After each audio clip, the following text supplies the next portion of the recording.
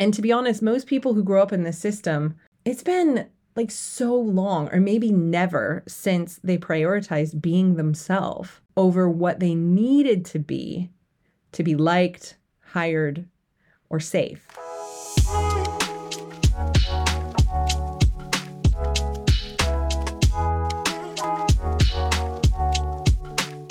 Welcome back to the Joy, Color, Impact, and Dogs podcast. I'm your host, Jane Nicole Smith. You can call me Nick. Nice to see you. Glad you're here. So when I say the word professional, what do you think of? And for you, is it a positive word? A negative word? Your reaction is probably going to be really attached to what you were taught about how to be, who your parents were, and what your experience has been with work so far in your existence. But for me, the word professional, it's the enemy of a good brand. And in a lot of cases, it's the enemy of any kind of personality. And that's because most of our lived experience of trying to quote unquote be professional is mostly about fitting in. And fitting in is mostly about being normal.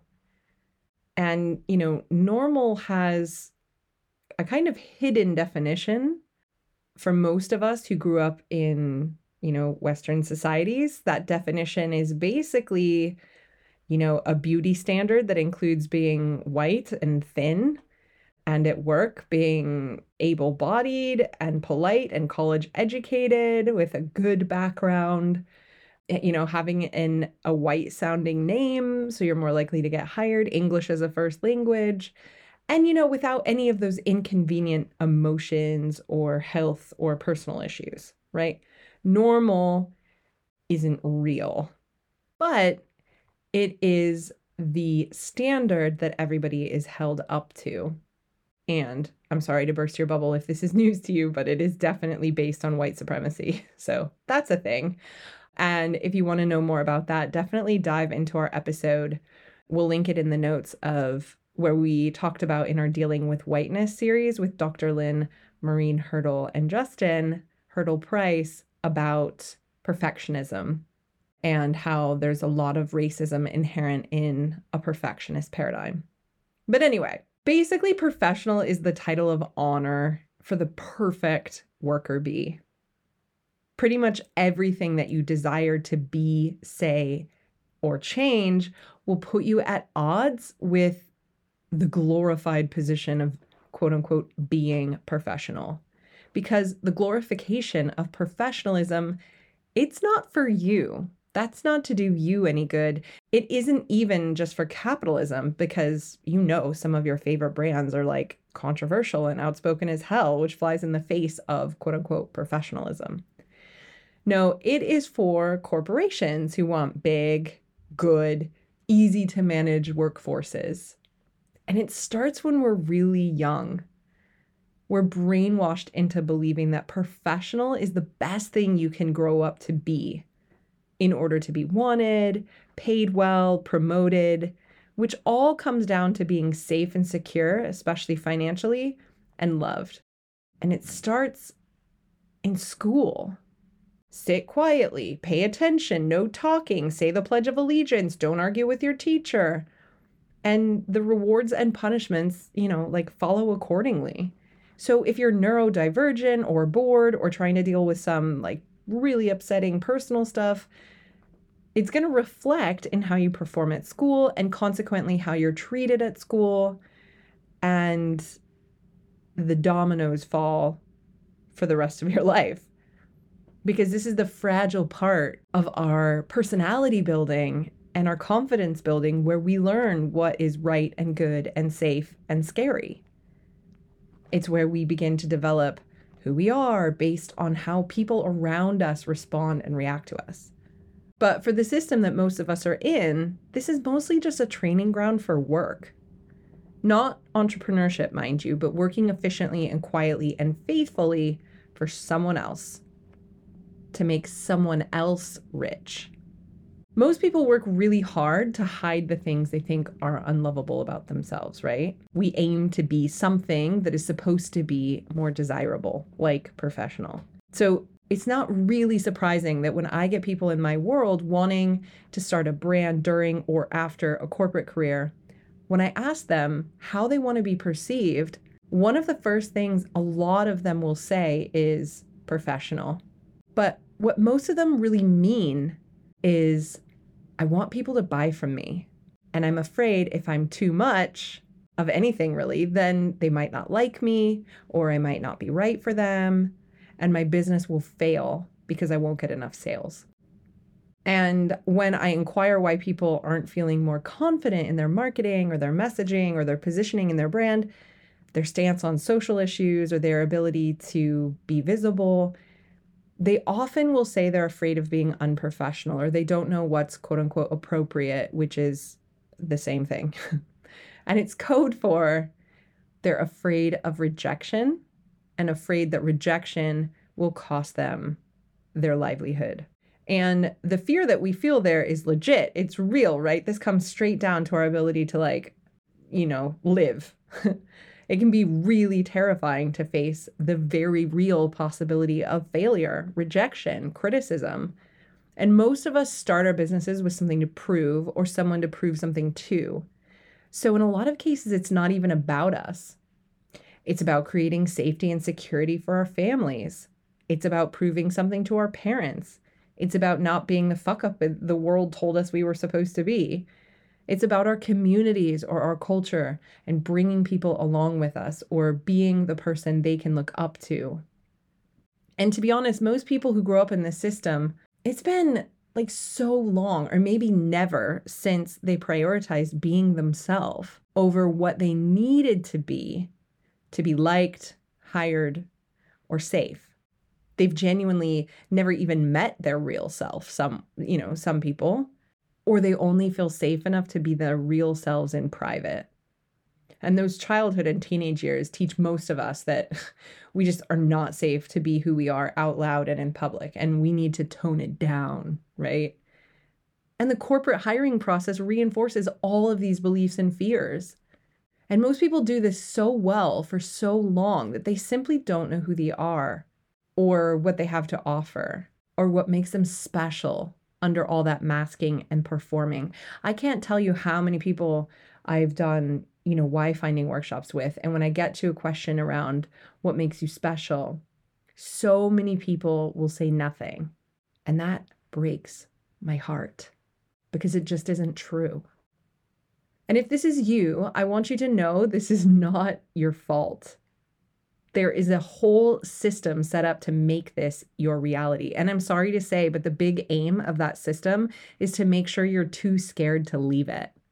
It's like an abusive relationship where you've been broken down, isolated, told you're worthless, and that no one else will ever love you if you leave, right? It is fundamentally about keeping you where you are. The system wants you to stay in it and perform like a good little drone, that not act up, cause delays, extra costs, and certainly not leave to become an agile, authentic, passionate competitor. But the barrier to entry for entrepreneurship and the gig and creator economy are so low these days that this old way, this system of creating sameness and obedience is in a death spiral. I've watched the system panicking because millennials and Gen Z don't play at this shit. They want to change the world. They expect to bring whatever beliefs, hair, or gender identity they want to work, as well as their dog. And corporations, they're being forced to accommodate in order to attain and retain this talent. So the tide is changing. Of course, we're seeing a lot of articles about people bitching about how entitled these generations are. But I think this is a really good thing. So because the barrier to entry to doing your own thing and setting up as an entrepreneur is lower than ever, and technological advances with AI and VR and blockchain are set to break some of our broken systems, like the traditional education system, which is a feeder for a lot of this conformity nonsense. Now is the time to get brave. Now is the time. It's time to invest in slipping out of that comfortable yet homogenous robe of professionalism and find yourself. Find your passion. Find your purpose, the positive impact you want to contribute to. Find your inner motivation to increase your tolerance for discomfort, to fly straight in the face of fear and anxiety in the unknown, which, by the way, is in you. It's just been beaten out of you by your conditioning that's convinced you you're not safe without total control, a steady paycheck, and corporate benefits. Find your opinions and your voice. Find your personal brand. Yes, even if you're in a corporate gig, I'm suggesting you start to really craft and consider your personal brand and especially your personal mission. Because I'm not saying you can't do meaningful work while getting a steady paycheck, but you're going to have to be the architect of that work. You're going to have clear objectives and boundaries for what you want to achieve beyond just your pay packet.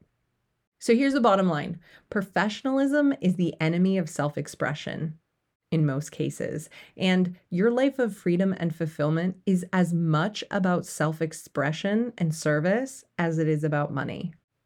In fact, one of the big reasons I advocate for building your own business and entrepreneurship in general for economic empowerment and to build freedom and fulfillment is not because it's easy. It's because it gives you control over building abundance of self-expression and your ability to serve and give back and wealth. Because when these things are all combined, they can be really self-sustaining and very, very symbiotic, not only for your success, but also for your happiness. So if you feel that at heart you're a little bit unconventional, a little bit of a weirdo, bit of a geek, whatever it is, if you feel like you're not quote unquote normal, but you're nervous about being unprofessional because of what people might say or of people not buying from you, I have a fun little exercise for you today. Ready? Okay, first I want you to sit down and write out a list of all the things you see as professional. List as many as you can. Then I want you to add everything else that you've been taught is quote unquote normal or good or right to be or not be. I want you to think of your parents, your teachers, your church, all the institutions and people and ideas that have helped shape you, and write and write and write and try not to stop. Just let it all flow. And I suggest you pause this podcast while you do that. Okay? The next step is I want you to review the list. Circle or highlight the stuff that you really feel is right for you, meaning it makes you feel good. It brings you joy or connection in a way that feeds you. It's who you want to be and how you want to show up. Now, I want you to start a fresh list. This is yours. No one else gets to have an opinion about this one. Write down all the things you want to be, how you want to be perceived, how you want to show up, and what values are actually really important to you. Important enough that you're willing to actually act upon them, not just talk about them. When you're done, take anything you circled from the first list, from the other people's list, that didn't make it onto your new list, and if it still feels good for you, add it to the new list. And I want you to then have a look at how much on your new list is in direct defiance with what's left on the first list. And think about how this makes you feel. If you've got the time and the inclination, now would be a really good time to do a little bit of journaling on that. Reflect on who you've been programmed to be versus who you actually are and what beliefs you actually want to keep. Then, this is the fun part, scribble out, cross out, tear up, and burn the first list. It's no longer allowed to have an influence in your life. You're rejecting it. You're deleting it. It's no longer a part of you. You get to be whoever the hell you want. The more you are, the more people who share your beliefs and values will respond to you positively, and the more belonging you will feel. Now, interestingly, I feel like I have to mention the shadow side of this same idea is that if these connections and beliefs center around a victim mentality or how the world has done you wrong, that is exactly how cults and extreme terrorist groups like the one that stormed the US Capitol and the underbellies like Incel form. It's a collection of people who want to complain and take the world down together. So that's obviously not the intention here. The intention I want to stress is, and even though I know I don't need to say this to you because you're a positive, caring person, it's that the most personally fulfilling and productive filter to kind of push all of this through is, our beliefs, our values, even our pain, is through a prism of serving, giving back, and a shared vision for a happier, healthier future. And not just for you, but for the world, for the communities you care about, for the planet, for the stuff that is beyond our own life. Being in service is deeply fulfilling for human beings. But sometimes it takes us a while to get there because we get really caught up in our own stuff. But I often feel like it's the thing missing from a lot of conversations around entrepreneurship, marketing, goal setting, and wealth creation. So this makes a really good clarifying exercise to do before determining your brand's values to make sure that other people's values aren't showing up in there. It's also a really good way to start exercising permission to be you, regardless of what your grandfather or bishop or head teacher would have to say about it. This is about being radically you to the detriment of all else, which you are allowed, by the way. But eventually you'll find it pretty lonely if there isn't that connection and service piece. So really, this is about breaking the grip of some of your unconscious programming in favor of stuff that serves you better. It's about clearing a path to see your way to your weird, your special, your superpower, so that you can honor and leverage it to both create wealth and serve others. These goals are not mutually exclusive. They are very symbiotic, especially when you're building your own business and brand. Now, I've got resources to help you with all of this. So if this process is a priority for you right now, get in touch. Send me a DM on Instagram or email us and let us know what you're feeling, and the team and I can point you to something useful. Because you are a wildflower and you deserve to bloom, despite what the dirt and the weather give or take from you. It isn't always easy, but it is worth it. And if you enjoyed this episode, could you do me a huge favor and leave us a 5-star review? And if you want to get more of this goodness, hit subscribe in iTunes or Spotify or wherever you listen to podcasts. And I'll see you next week for more joy, color, impact, and dog stuff. Bye.